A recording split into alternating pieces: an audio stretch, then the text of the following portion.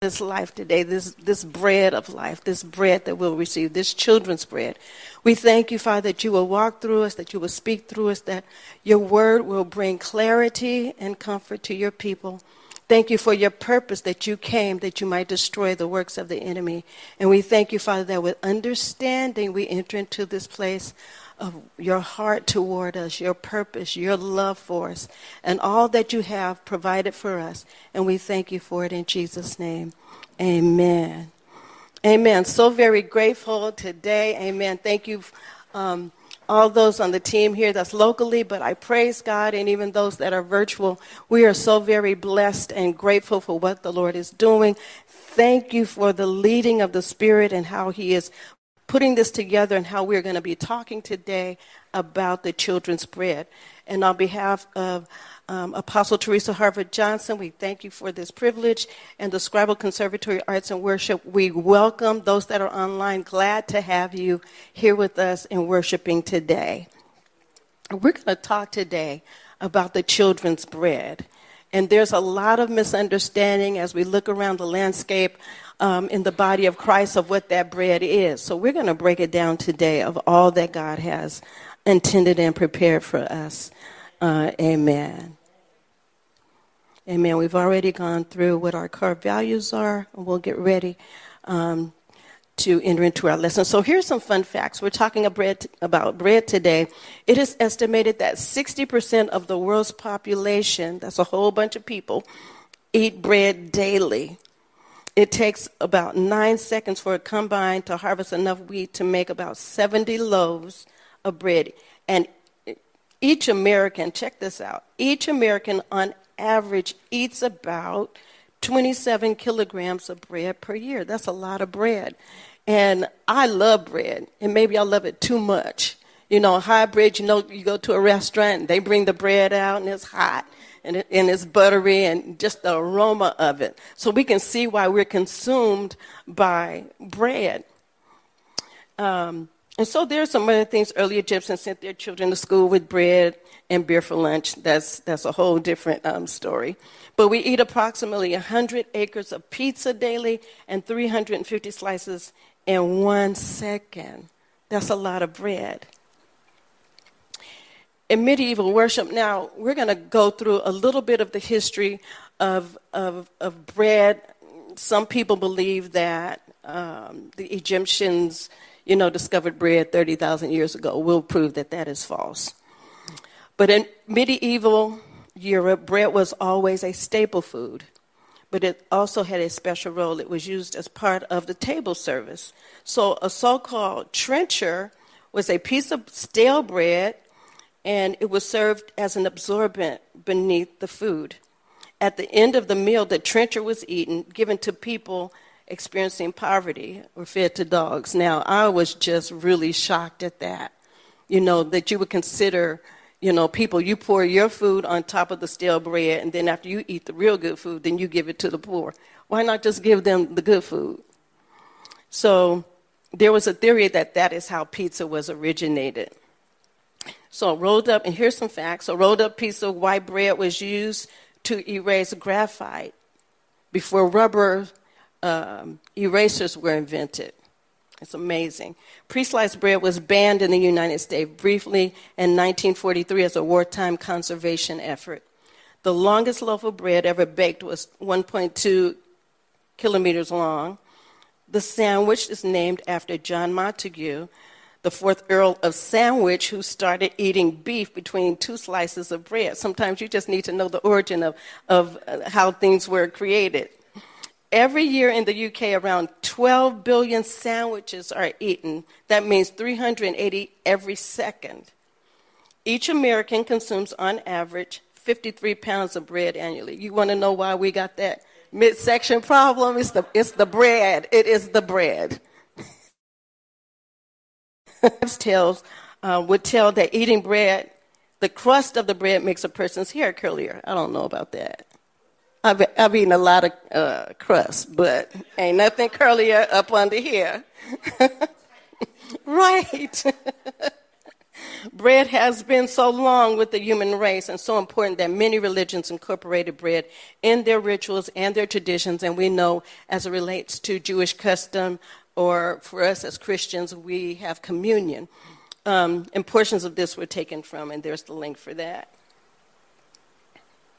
Let's go back a little bit.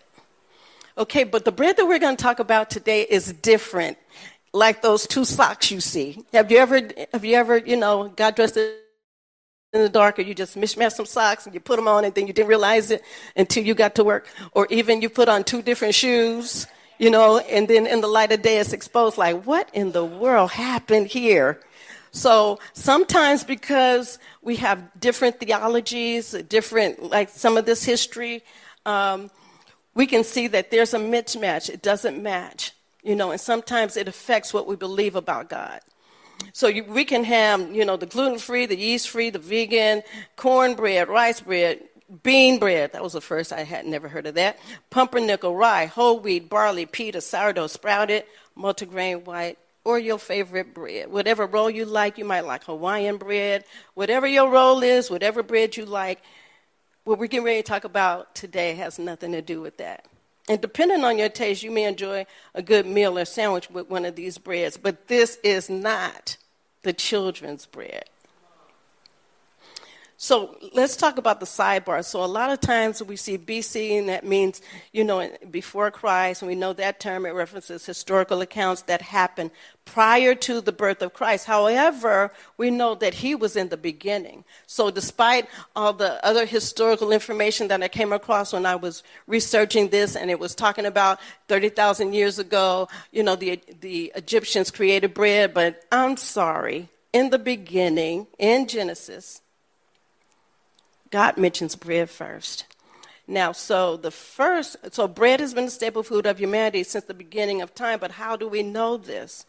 The first appearance of lechem, which is bread, is the Hebrew word in the Bible, is in Genesis 3:19, where the Lord is explaining the consequences of the fall. And he says, by the sweat of your face you shall eat bread, till you return to the ground, for out of it you were taken, for you are dust, and to dust you shall return.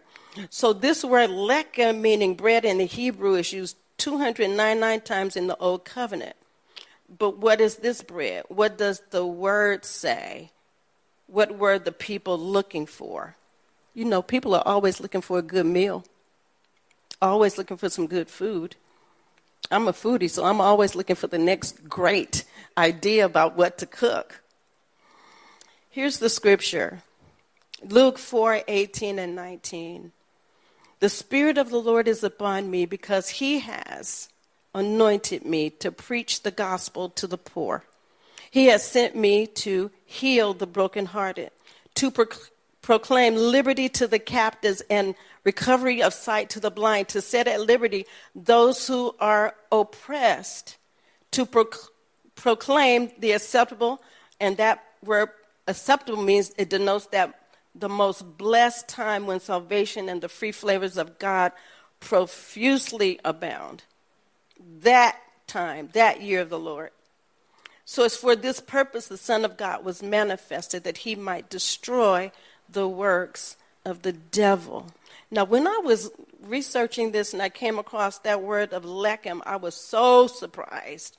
Well, let me go back because I want to talk about the purpose here. When he declares what his purpose is, let's look at the words in blue that you see. He came to preach.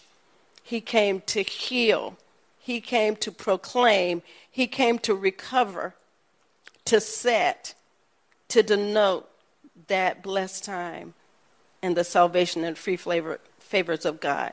But he did all that for what?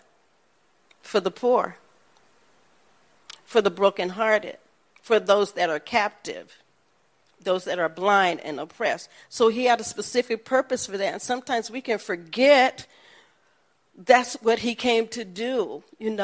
He wants us to be, to grow and be blessed and really understand who he is.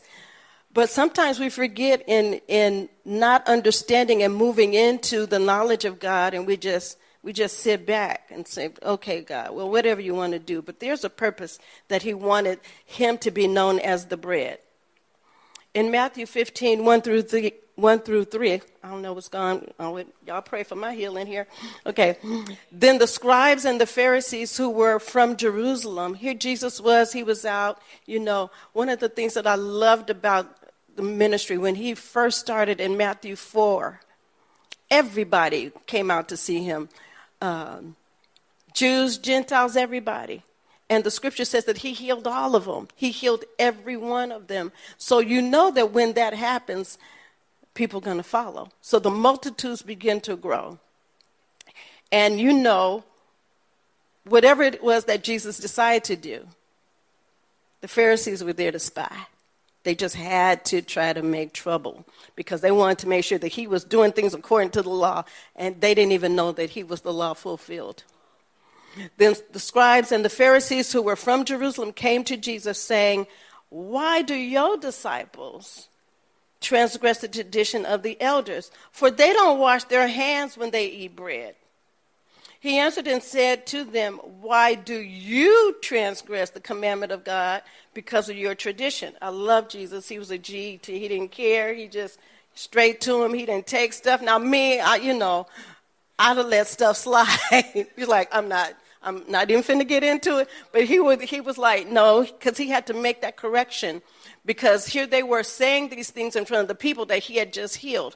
They were always trying to tear down the love and the care, the heart of the Father that they saw, because they were so rigid. And they really didn't care that they didn't wash their hands. That wasn't the deal. They weren't coming to Jesus and say, your disciples nasty, they don't wash their hands. They were doing it because they had so many different rigid types of traditions that they had to do before you could even sit down to eat. Now, we went through,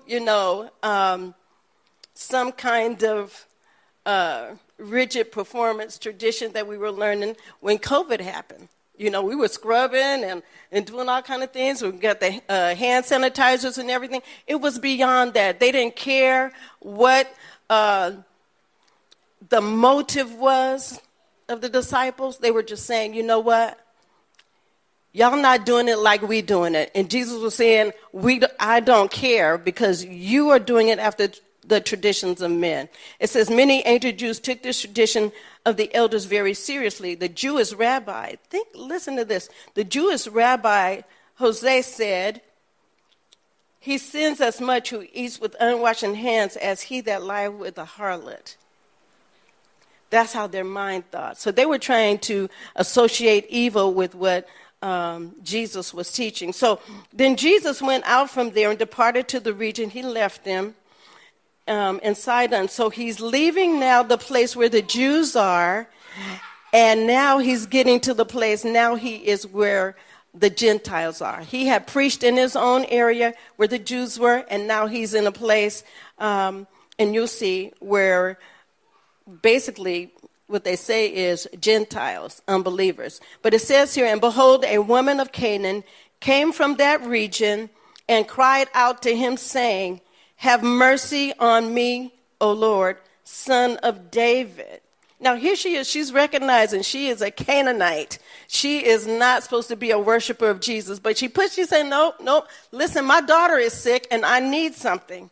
Have mercy on me, O Lord, son of David. My daughter is severely demon-possessed. And he didn't even respond to her. He didn't say nothing. Can you imagine? And sometimes we have gotten to a place where we are crying out to God or we're asking the Lord, and we are just like, Father, listen, Jesus, help. And it's crickets. You don't hear anything. You don't know what's going on. But she didn't give up. So she said, and his disciples came and urged him, saying, send her away, for she cries after us. Now, she wasn't crying after them. She was going directly to Jesus.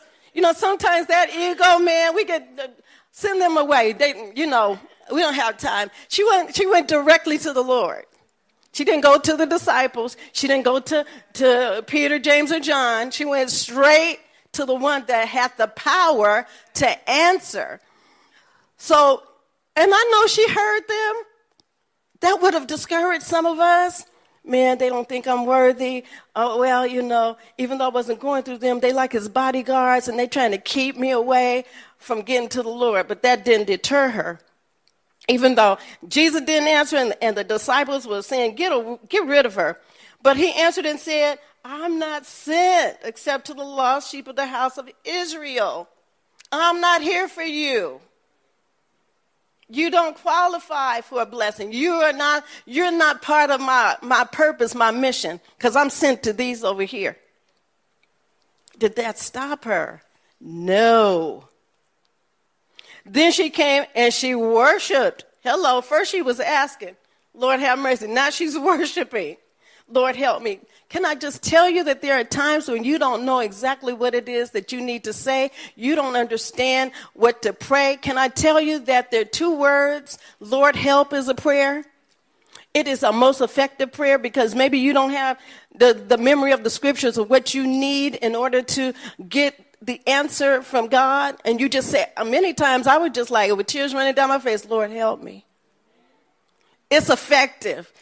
Sometimes the tongues don't come. Sometimes the scripture, you may not even know how to access the scripture to ask for what you need. But help is a real prayer. So I said, Lord, help me. And he said, it's not good to take the children's bread and throw it to little dogs. He called her a little dog. He called her a little dog. We can be so offended by God. We can be so offended. First, you don't say anything. Your disciples got haughty and brushed us away, and I'm coming to you and worshiping you, and you call me a little dog. What is that? That word, that phrase denotes a house dog. So he said, I can't take the food from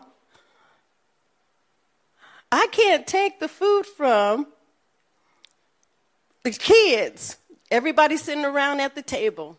Everybody is understanding. Everybody has their place at the table. All the food is on the table, and you get your plate. We used to get in trouble because we had a dog named Lucky. And if it was something we didn't like, we'd take that little piece of meat or that vegetable, we slip it on down, and Lucky would be happy. My mother would be mad because we were training the dog to eat from the table.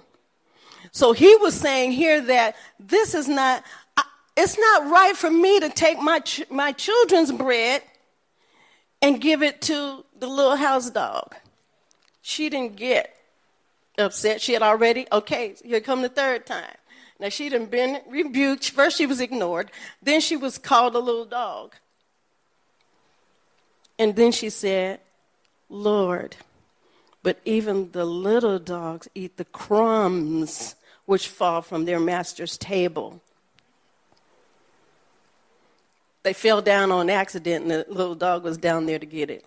She said, even in that, we desire the crumbs. And he said because of her persistence, but she was way ahead of him. It didn't matter what she was saying. It didn't matter that she was ignored. It didn't matter that they wanted to push her away. It didn't matter that he called her a little dog. She said, yes, okay, I'm a little dog. I'll take that. But I'm desiring what is falling from what you've given your kids. And what did he say? O woman, great is your faith. Let it be to you as you desire. And her daughter was healed from that very hour. So healing is always God's desire, Jew or Gentile. But can you understand that he said her? Now, he said this in 2 different places about great is their faith. He said it about the centurion to people that were standing around. But he told her specifically, your faith is great. You can go on home now. So here are some things that happened as this was going on. We need to recognize these things. Her faith was great, even compared to her other virtues. She was humble. You know, sometimes we like that we're humble. She was patient. She was persevering. She cared about her child. But Jesus didn't compliment any of these good things about her, only her faith. Her faith was great because it was unlikely. How How kind of the Lord to finally get her to the place or even see that here this woman was that had more faith than even some of his own people. He called it great. Her faith was great because she worshiped Jesus even before she had an answer. Okay, we can easily slip into praise and worship when we got that thing, when we receive that which God has already appointed us. We can see it, we can hold it, we can taste it, we understand. We got the blessing that we were been asking for, but before she even got it, she worshiped. How can we do that? That thing that we're asking God for, can we enter into worship? Can we praise him before we get it? Usually sometimes we don't have that mindset. Her faith was great because it had been tested so severely. It's hard to think of a greater test than a demon-possessed child, but her faith was also tried by the seeming indifference or coldness. It seems like he was indifferent. It seemed like it was cold. She already had devastation at home, and then to come before Jesus and he ignored her. Her faith was great. Her faith was great because it was clever. She turned Jesus' word inside out and made what might have been taken as an insult.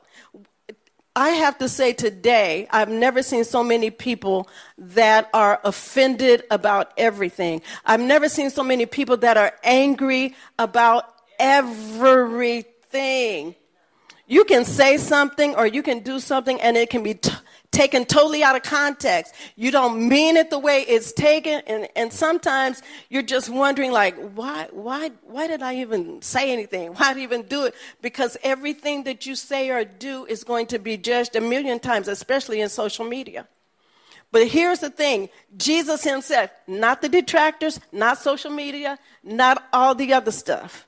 Jesus himself was like, I ain't sent to you, but she persevered and turned his word inside out and made it to be an open door for faith. Her faith was great because it concerned a need that was right in front of her, and a real need at that. She needed her daughter healed. Many people have faith for everything except those things that are right in front of them. You know, we want the big picture stuff. We want the stuff that's by and by, and we don't see that there are some things that are internally that God wants to deal with, that God wants to heal. We want the big stuff. You know, we want the house, we want the job, we want the spouse. But there are some things that he wants to do inside of us, and we bypass that. We're troubled by it, but we don't want to take enough time to deal with it. All right. Her faith was great because she wouldn't give up.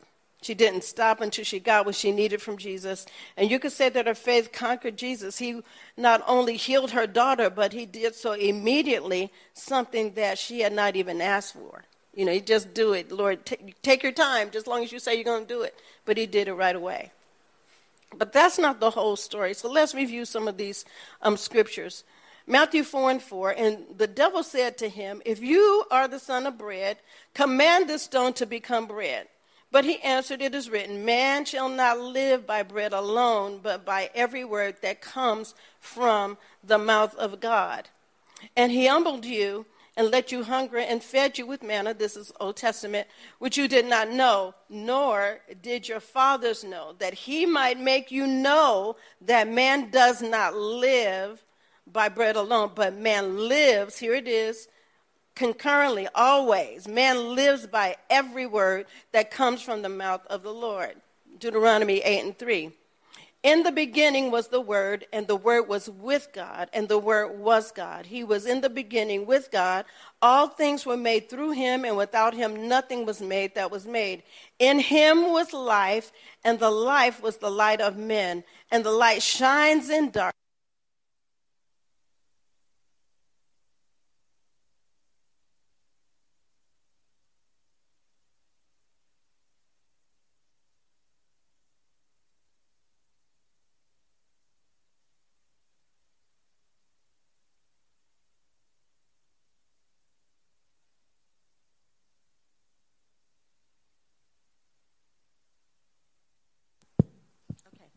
Good.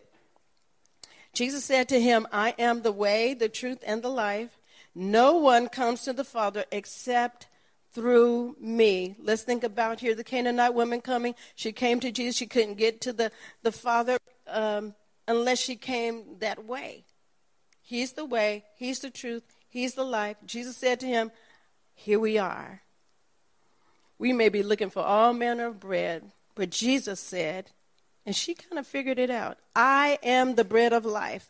Whoever comes to me shall not hunger, and whoever believes in me shall never thirst.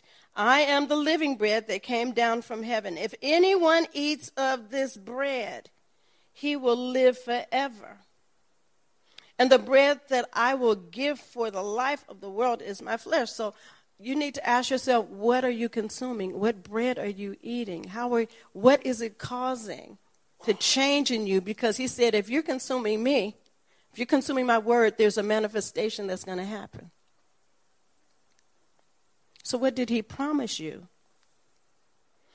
He said, ask. She did that.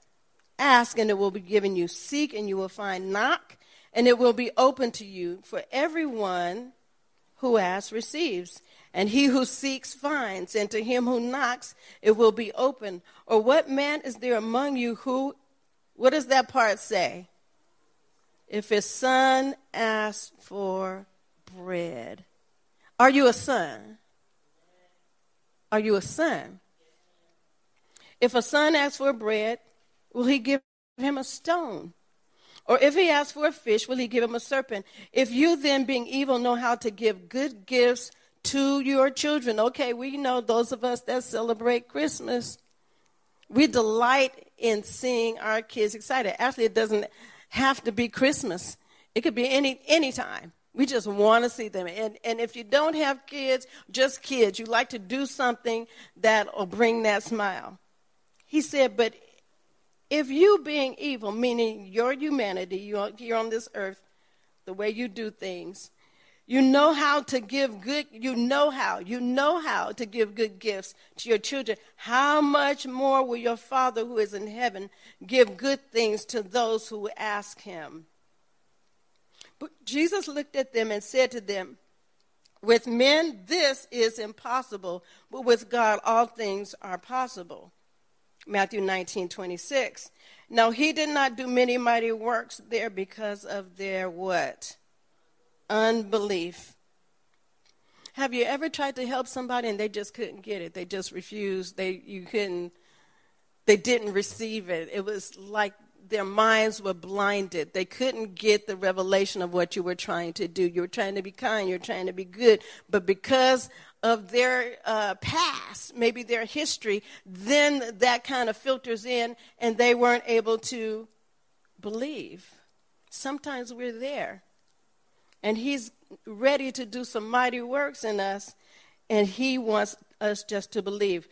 And he said, so we desire that we want this bread. But he says, without faith, it is impossible to please him. For he who comes to God must believe that he is, and that he is a rewarder of those who diligently seek him. That's Hebrews 11:6.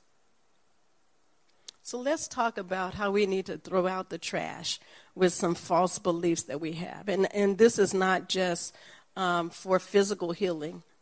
How many of you have ever needed emotional healing? Something that hurt you really bad and you just didn't seem like you can get over it. So he wants to heal our minds and our hearts, our souls as well.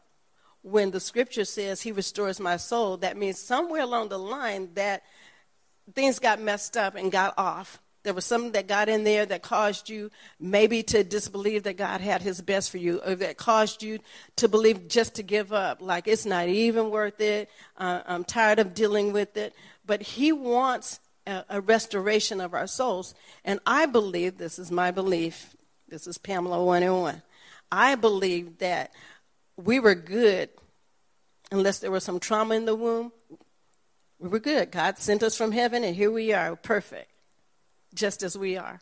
Everything that you might consider a flaw, he created you perfectly. But there's a part of the soul, since you've been on this earth, since you drew your first breath, since the doctor spanked you behind, something happened that made you, your soul needed to be restored. That part of you that didn't even understand that he had his best designed for you because of what you may have gone through, what you experienced, or what you were taught that got your soul out of whack. And he's so willing to bring us back into that place of healing, that place of deliverance. And one of the things that I have found that we get to a place of unbelief just because there's a saturation of it. There's so much stuff in the atmosphere, and unless we are in his presence and really understand, and in the word and understanding his heart, we might miss what he's... I will say that there are times I have missed what he was trying to do because my focus was on that, and he was focused on this. I'll tell you a funny story. We were in a church service, and this person, they were so excited. You know, the preacher was preaching, and oh, my God, the people were running and shouting, and it was just all good. And the person got up, and they testified, and they said, "The Lord healed me." Well, let me back up a little bit. So you all know that tooth pain will make you want to punch a hole in the wall. I mean, that and maybe some other pains, childbirth or whatever. But your own personal pain is personal to you. When you have been in pain, you know that one thing where you were just like, I can't do it. So here we were in the service, and this person got up and was testifying and was talking about, oh, God, heal me, God, heal me. And they took their medicine and threw it and said, I'm healed. Don't throw your medicine. I'm just telling you now. Don't do it. Stay on that medicine till God deliver you. Don't throw that medicine. Well, it landed right by my feet, and I picked up that bottle. Later on, we were at a place of fellowshipping and everything, and that person looked miserable. Tears start coming out of their eyes. I'm so reliving it and laughing about it now. They were miserable. And I said, what's wrong with you? Oh, my tooth hurt. My tooth hurt. I didn't give them the medicine right away. I didn't give it back. I just wanted, let the testimony, come on. Stand in faith. And so finally, I got out my purse and held it to them. And, they grabbed this like they were a crack addict. Did you hear me? Run to the bathroom to get some water. And I was like, No, don't throw your medicine away. This is not that kind of, yes, God heals. We know that. We want to use wisdom. Amen. I'm not telling you. I'm saying it on camera in front of many witnesses here. Don't throw your medicine away. God will heal you, and you'll know when it's time. So, let's throw out the trash of some false beliefs.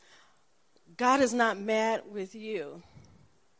Sometimes we're going through stuff, and for those that have illnesses, and you've been dealing with them for years and years, even if it's not a long time.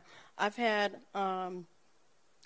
some years ago, I was dealing with, it was something nonstop, and it's bad because I worked in the medical field, and little medical knowledge will jack you up because you will be researching and thinking about the things that could be wrong. You can cut your finger, next thing you know, you have the doctor because you think you got cancer.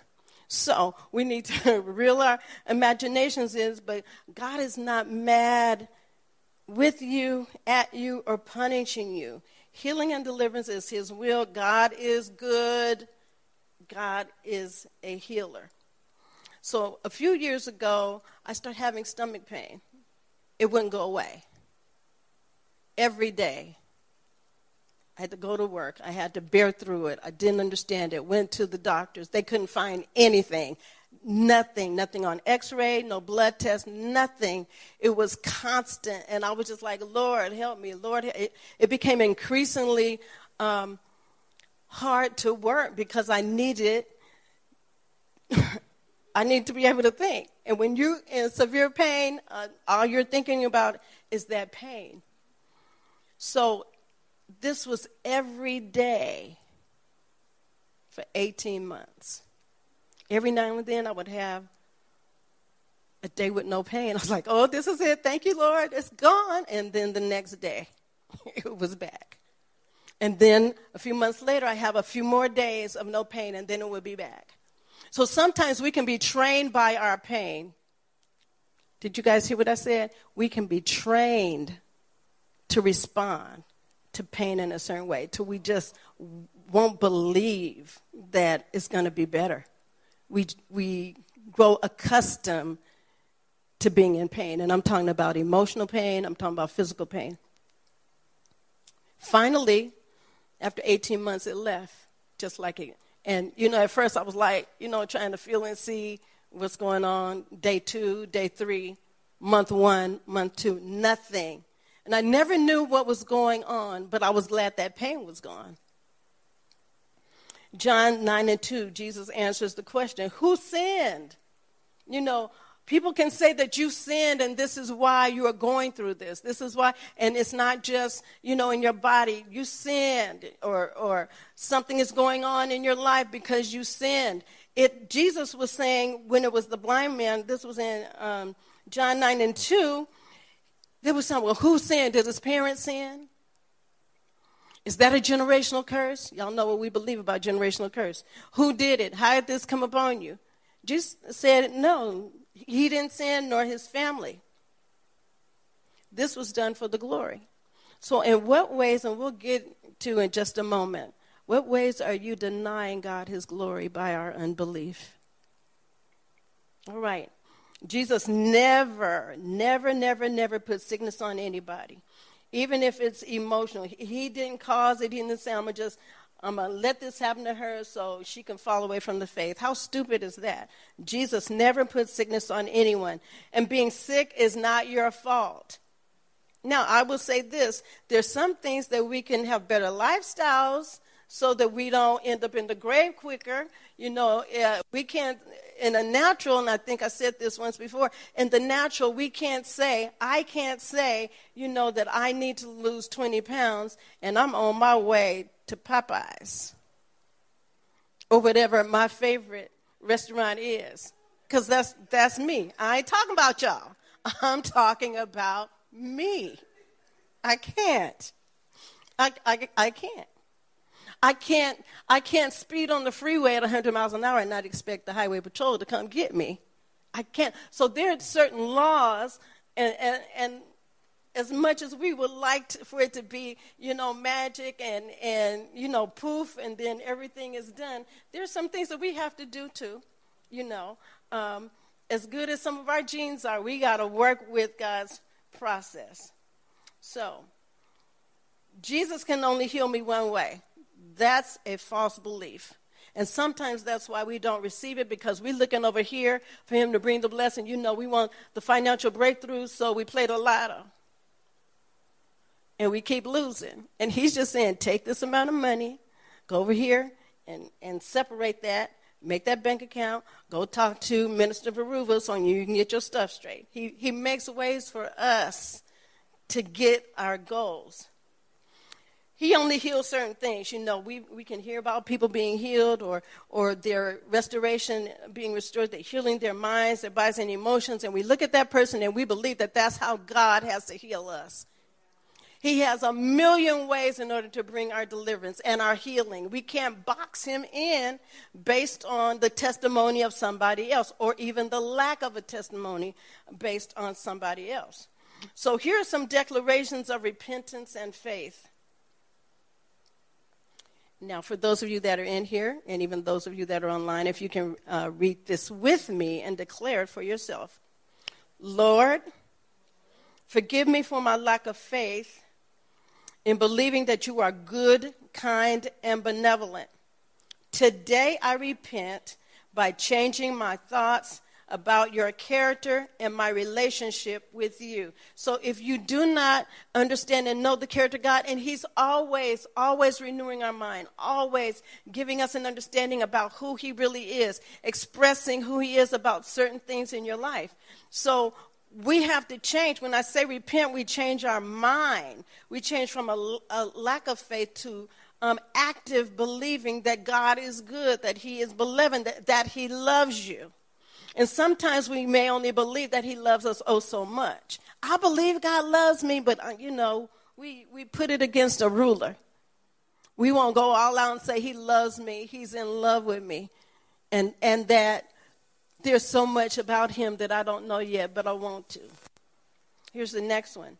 I choose to forgive those that may have caused me pain. Y'all know how I feel about forgiveness. Let's complete that, whether physically or emotionally, because sometimes the pain that you're going through is not based on something that's going on in your body. But did you know that our minds are so fantastic that God has created us in such a way that whatever we think, it affects our body? If you wake up with good thoughts, you feel good. But those negative thoughts have a way of transpiring down into our bodies so that we, all of a sudden, we're like, gosh. And yesterday we could have had a real good day, but then today here's another day. So we have to train our mind to think according to what the word says. Now, sometimes that may not mean that the pain will stop in your body. But we learn by faith that we will give God the praise despite what we're going through. So I choose to forgive those that may have caused me pain, whether physically or emotionally. I release the ought, resentment, bitterness, and any self-righteousness I still hold in that incident. So a lot of times we'll say, well, I forgave them, but that incident is running circles in your mind.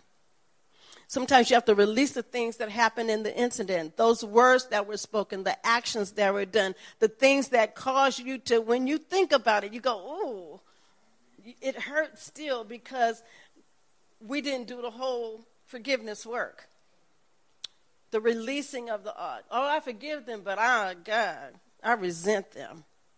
I forgive them, but I'm still bitter about that. But do you know that God loves us so much that he'll work with you? He'll work that out if we are willing. But a lot of times we don't want to come to him because we're afraid that he's going to touch that sore spot. And he wants to touch that sore spot. He wants to heal you there. So the releasing and the willingness, that we respond with our willingness because he's willing. So we match willingnesses and we come away healed. I release the pain, the person, and the incident, and I choose to go free. I receive the freedom and peace you have reserved for me, and I receive it now. Did you know freedom is a choice? And you don't have to feel like it. Do you always feel like going to work? But you do it. It's a choice. It's a choice. Do we always feel like staying on that diet? No. But it's a choice. Do we always feel like getting up early, doing what we need to do, we have to do to maintain a decent lifestyle? No, but it's a choice. So this freedom for which Christ has made us free, it's a choice. We cannot choose and stay how we are, but we can choose and see that God is good. And in our choosing, we choose his way rather than the way that we've been doing. Okay. I come out of all verbal and mental agreements, contracts, and alignments that have served as idols in my life. Okay, let me pause there. So,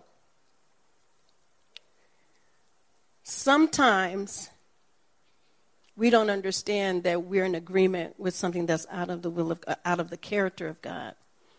We hold it up as an idol. I praise God for every medical professional. I've worked with doctors.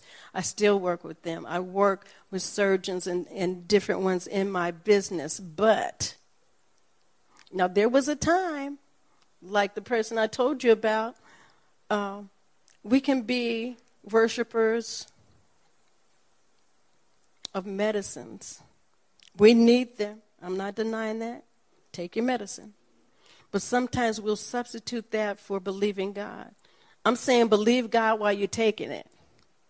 Believe him that you'll be able to come into the fullness of the healing that he's designed for you. And so there are some things that you may never see that particular breakthrough.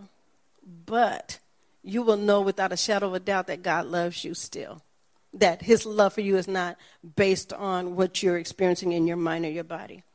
While medical professionals are doing all they know to do, my dependence is upon you. I trust you. I surrender to your work in my heart and my mind, and that's where the work starts.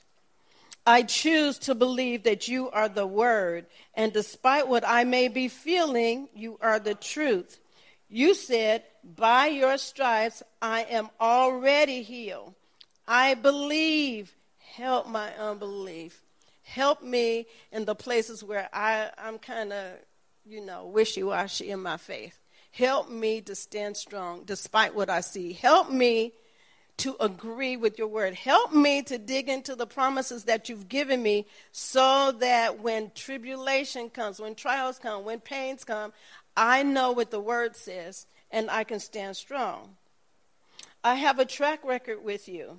You have worked miracles in my life before. Is that true for anybody else in here? Why do we forget what God has already done? Why do we forget all the ways he's made a way, he's brought us through, healed our bodies? He's done it. This is my last story. I was at a revival, I'll call it that. There was a very famous preacher who, he was famous, very well known, and this particular church had invited him as the speaker, and I'm in the back. In the last row. It's about 500 people there. I'm in the last row. I chose to be there. I'm up against the wall in the last row, minding my business. I just wanted to get in. Okay, I'm here to work, and I can get out. And he calls me out. I was like, how does this happen? He has his assistant to come get me, and he gives me the word of the Lord. It was a good word. Okay. And so I go back to my seat. So later on, he is preaching, and then the altar call happens. And he's calling all the people all the preachers, all the ministers, come to the altar. Everybody come to the altar. I'm sitting in my seat. Everybody. And he looks at me. Everybody. I say, why is he picking on me? I'm way back here minding my business. You gave me a good word, so I don't need to come to the altar. Everybody, come to the altar. I came to the altar. I was at the back. And he did like this. He prayed and then he went like this. I'm at the back. I came to. Under the keyboard is blue suede shoes. What happened? That's what I wanted to know. What happened? I will not speak of the size, but I had 2 or 3 people fall on top of me. I was hurt. But you know how kids do when they hurt? I'm all right. I'm okay. I'm okay. I'm okay. I'm not hurt. Because what? 500 people there. But when the ushers picked me up, it's like, oh, she's hurt. I didn't know what happened. I was knocked unconscious. But when I came to, all I remember seeing is those blue suede shoes of the keyboardist and Elvis. I got up. You all right? Okay, I'm all right. Any other time, I would have been able to walk to my car. It was a couple of blocks away. But I struggled. I was in so much pain. Got to my car, drove home, 5 minutes away. And I had stairs, outside stairs, to go up about 8 stairs. I didn't know how I was going to make it. That's how much pain I was in. I found a stick on the ground to use as a cane. It took me 10 minutes to get up those 8 stairs. I got in my house. I sat down. I was just in pain, just pain. And I was like, Lord, how did I get hurt in church? That was real church hurt. How did that happen? So when I hear people saying church hurt, I say, no, you ain't got no. I could tell you about some church hurt. Got in the house. I couldn't do anything. Thought if I soaked maybe, some hot water, I feel better. Nope. 4 o'clock that next morning, I decided that I'm going to go to the hospital. But I'm going to go to the hospital that's near the job. They can give me some pain pills. I can go to work. Wasn't trying to miss no coins. Went to the doctor. So they're thinking that I'm a victim of domestic abuse. What do you tell them? I was hurt at church. What do you say? So they examined me. I went to work on crutches. I was off work 9 months. I had a bad, bad, bad sprain and very close fracture, hip problems, back problems. And I'm trying to figure out, how did this happen? So y'all know how I feel about altar calls. I'm be either up front or way in the back. So do you see how that pain trained me to believe, how to respond? 9 months, physical therapies, doctor's appointments, lots of medicine. And then one day, and I had a friend, part of my therapy was to walk. So she would pick me up, we would go to this place that had a great walking path, and we would walk. And some days I couldn't do a lot. And then as I did walk, I began to get stronger and stronger. But I was still being in pain. The medication wasn't covering it. I was at home, and I was just saying, God, I know you're a healer. I know you're a healer. I need to be, this is a problem. I need to get back to work. I'm not, disability ain't paying the bills. You know what I'm saying? So sometimes you can get dependent on that. And also, here's another idol. You can get dependent on the sympathy that people give you. It's like a drug. But let me testify. Can I say that, Lord? That's why there are certain age groups, I'll say it like that I can't hang around. Because they start comparing their illnesses. Oh, my arthritis. Well, girl, that's all right, because I'm going to get my knee replaced next. I don't have time for the comparison. I don't want to compare our different pains. I want us to compare what God has promised, even if the pains persist. So 9 months I was out. And I was just, Lord, he said, just praise me. And I was like, praise me like you are already healed, like you're not feeling any pain, like you are back to work, like everything is working, everything that you desire. Praise me like that. And I was like, okay, thank you, Jesus. Thank you, Jesus. And then I was like, oh, okay, dance. All right, I'll do a little dance. He said, go put those heels on. Heels? Okay. Had to get rid of the fear because I thought I was going to fall. So someone had gifted me some 4-inch heels. Now, Mother Pam ain't doing that no more. We not doing that. But I went and put them on. They were brand new. They were a gift to me. And so I put them on, and I was like walking back and forth, just praising the Lord in my house. And I was healed instantly. I couldn't believe it. It's like, is that all I needed to do? Now, he might tell you to do something else, but I needed that to change my focus on how I was so depressed. And he was just saying, just look to me. Stop looking at your circumstances, your surroundings, your pain. Just believe me for what I can do. And when I did, he healed me. Before I went back to work, I needed a car. The car that I was using, it died. I was like, Lord, see this. So I went to look for a car. And there were some car shops, car places, maybe about 6 to 8 blocks away, and I could walk now. So here I am, I'm walking. And I ran into this woman who was trying to sell me a dirty candle.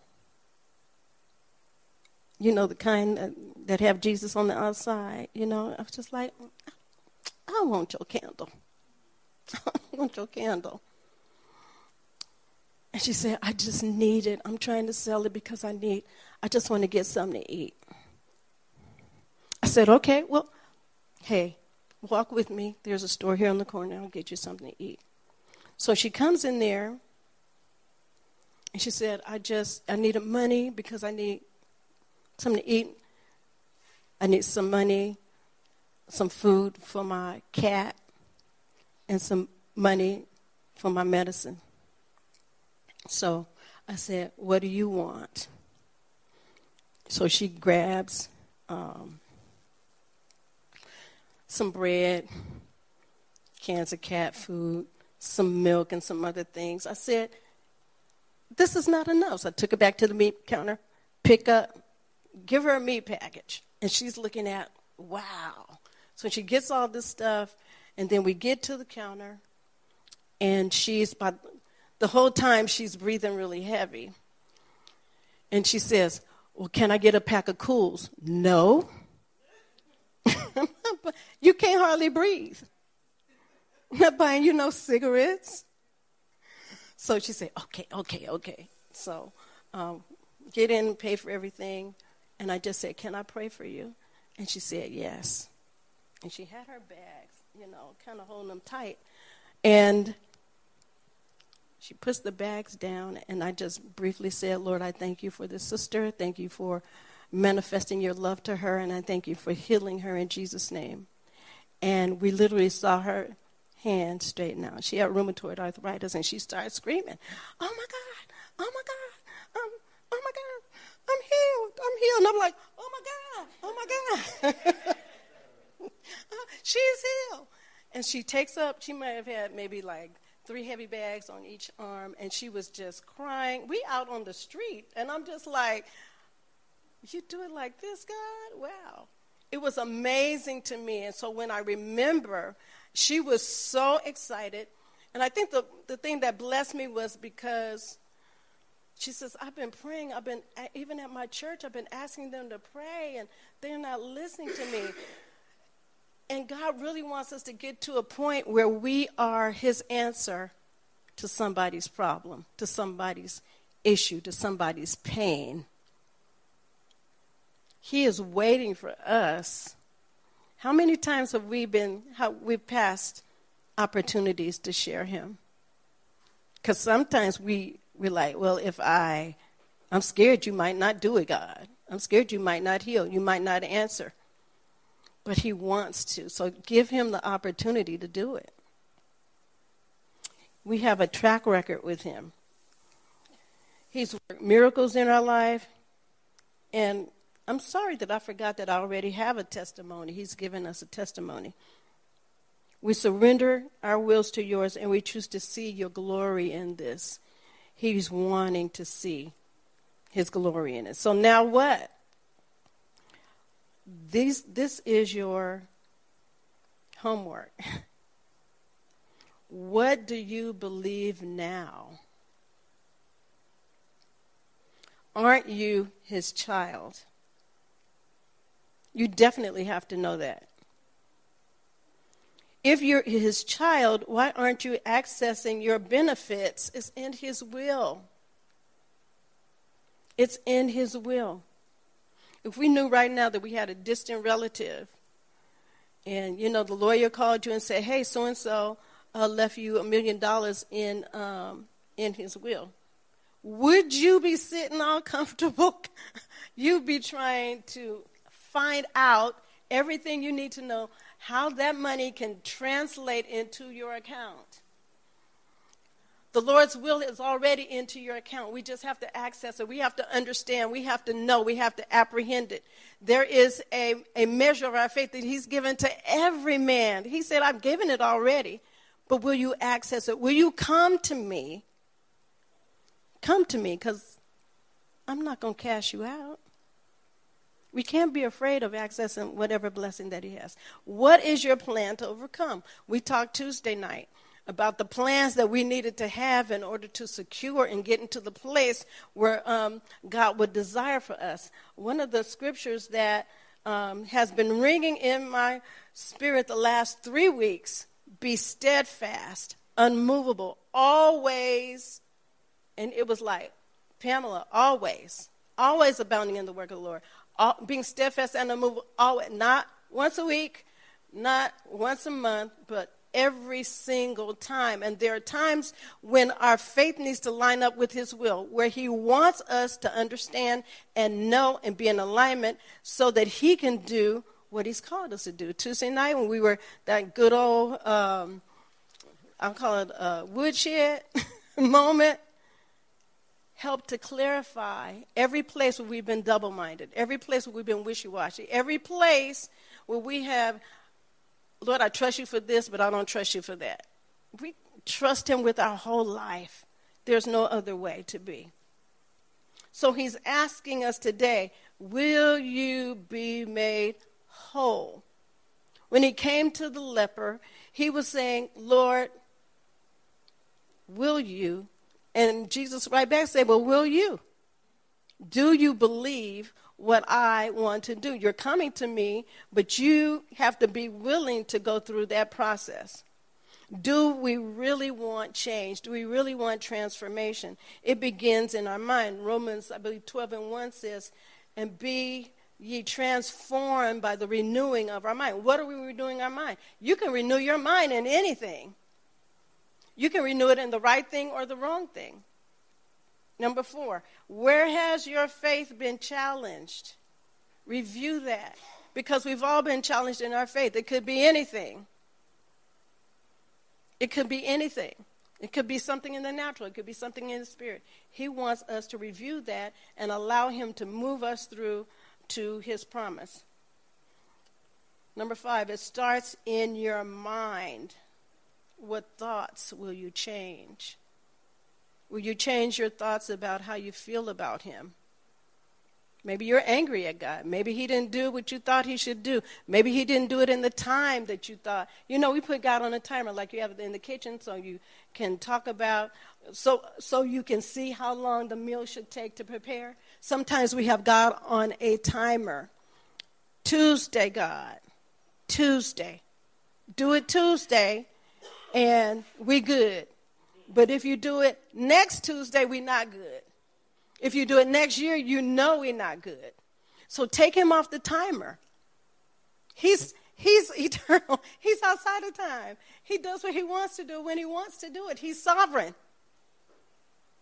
We have to understand. I think there's a holy reverence that comes when we put God in his proper place in our hearts and mind, that there's nothing that he can't do through and for you. And I mean that because our understanding is enlightened in that we know the plan of God. So we don't get upset by other things when it doesn't work out our way. But we are satisfied when we understand that he has a plan and a purpose for us, no matter how it looks like. So what thoughts will you change? Change about him, change about yourself, change about the people in your environment. There has to be a transformation. That's real repentance, not crying and blubbering. That's not repentance. You may cry over some things, but the real change is in your mind, that you change, that you allow that mind to be transformed. And when your mind is transformed, you'll see his miracles. So that bread of abundant life, he is the bread. That's the thing. Can you imagine that was the thing that Satan tried to get him when he was, being tempted? Make these stones bread. And Jesus was like, I am the bread. I don't have to do none of that because I am the bread. Amen. So we're so grateful. Father, we just thank you so much for your word. Thank you for your healing power that has come to break every shackle in our minds, God, every place that we have erected as a monument, as an idol, we tear down now. Even, Father, for some of those, even maybe watching later or even online now, Father, there are things that they have just given up. I thank you that you're restoring their soul. Father, even there are some, Father, there is an impossibility, what they're thinking, what they're saying, what the doctors have said, but you have said in your word that with you, all things are possible. I thank you that you are the healer, healing of our minds, Father, the troubling thoughts, the things that perplex and oppress your people. I thank you, Father, that we send your word and you heal them.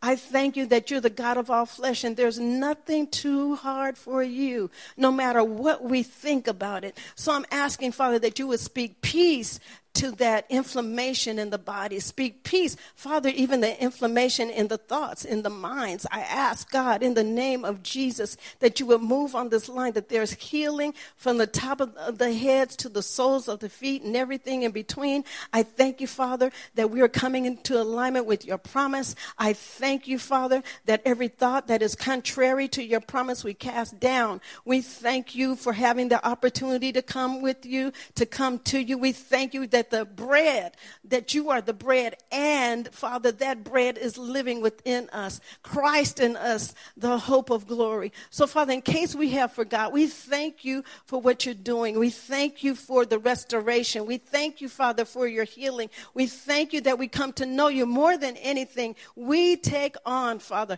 image and likeness, and we understand who you are. We thank you for growing us up and keeping us in a place of further pursuing your will and your knowledge. Thank you for forgiving us, Father, for being lax when it came time to even know you further, even share with others who you are. Thank you for tearing down every idea that was wrong, that, Father, have shown you to be other than a good Father. Everything that showed you to be faithful, everything, Father, that showed you to be benevolent and merciful. We thank you. We make that great exchange. We thank you, Father, for everything that you're doing in us right now. Thank you, Father, for every dead thing falling off. Thank you, Father, for our minds being renewed. Thank you, Father, for being so kind. Thank you for being the healer that you promised to be. So I am asking, Father, that we would find that alignment. Thank you for giving us the patience to wait on you. Thank you that you're allowing us to wait in praise and worship, and that we come to you. We understand we're coming to you in praise. We're coming to you in worship. We will not, Father, be discouraged for the absence of what we think is the manifestation of your healing. We trust you. We trust you. We trust you. We trust you. We thank you for your name that is above every name. And that name is above every illness, every sickness, every malady, every mindset. Father, I thank you. And we thank you, Father, that as our minds are renewed and as we submit to you in obedience, we give your name the glory, the honor, and the dominion that is already yours. And we call it done in Jesus' name. Amen. Amen. Let's give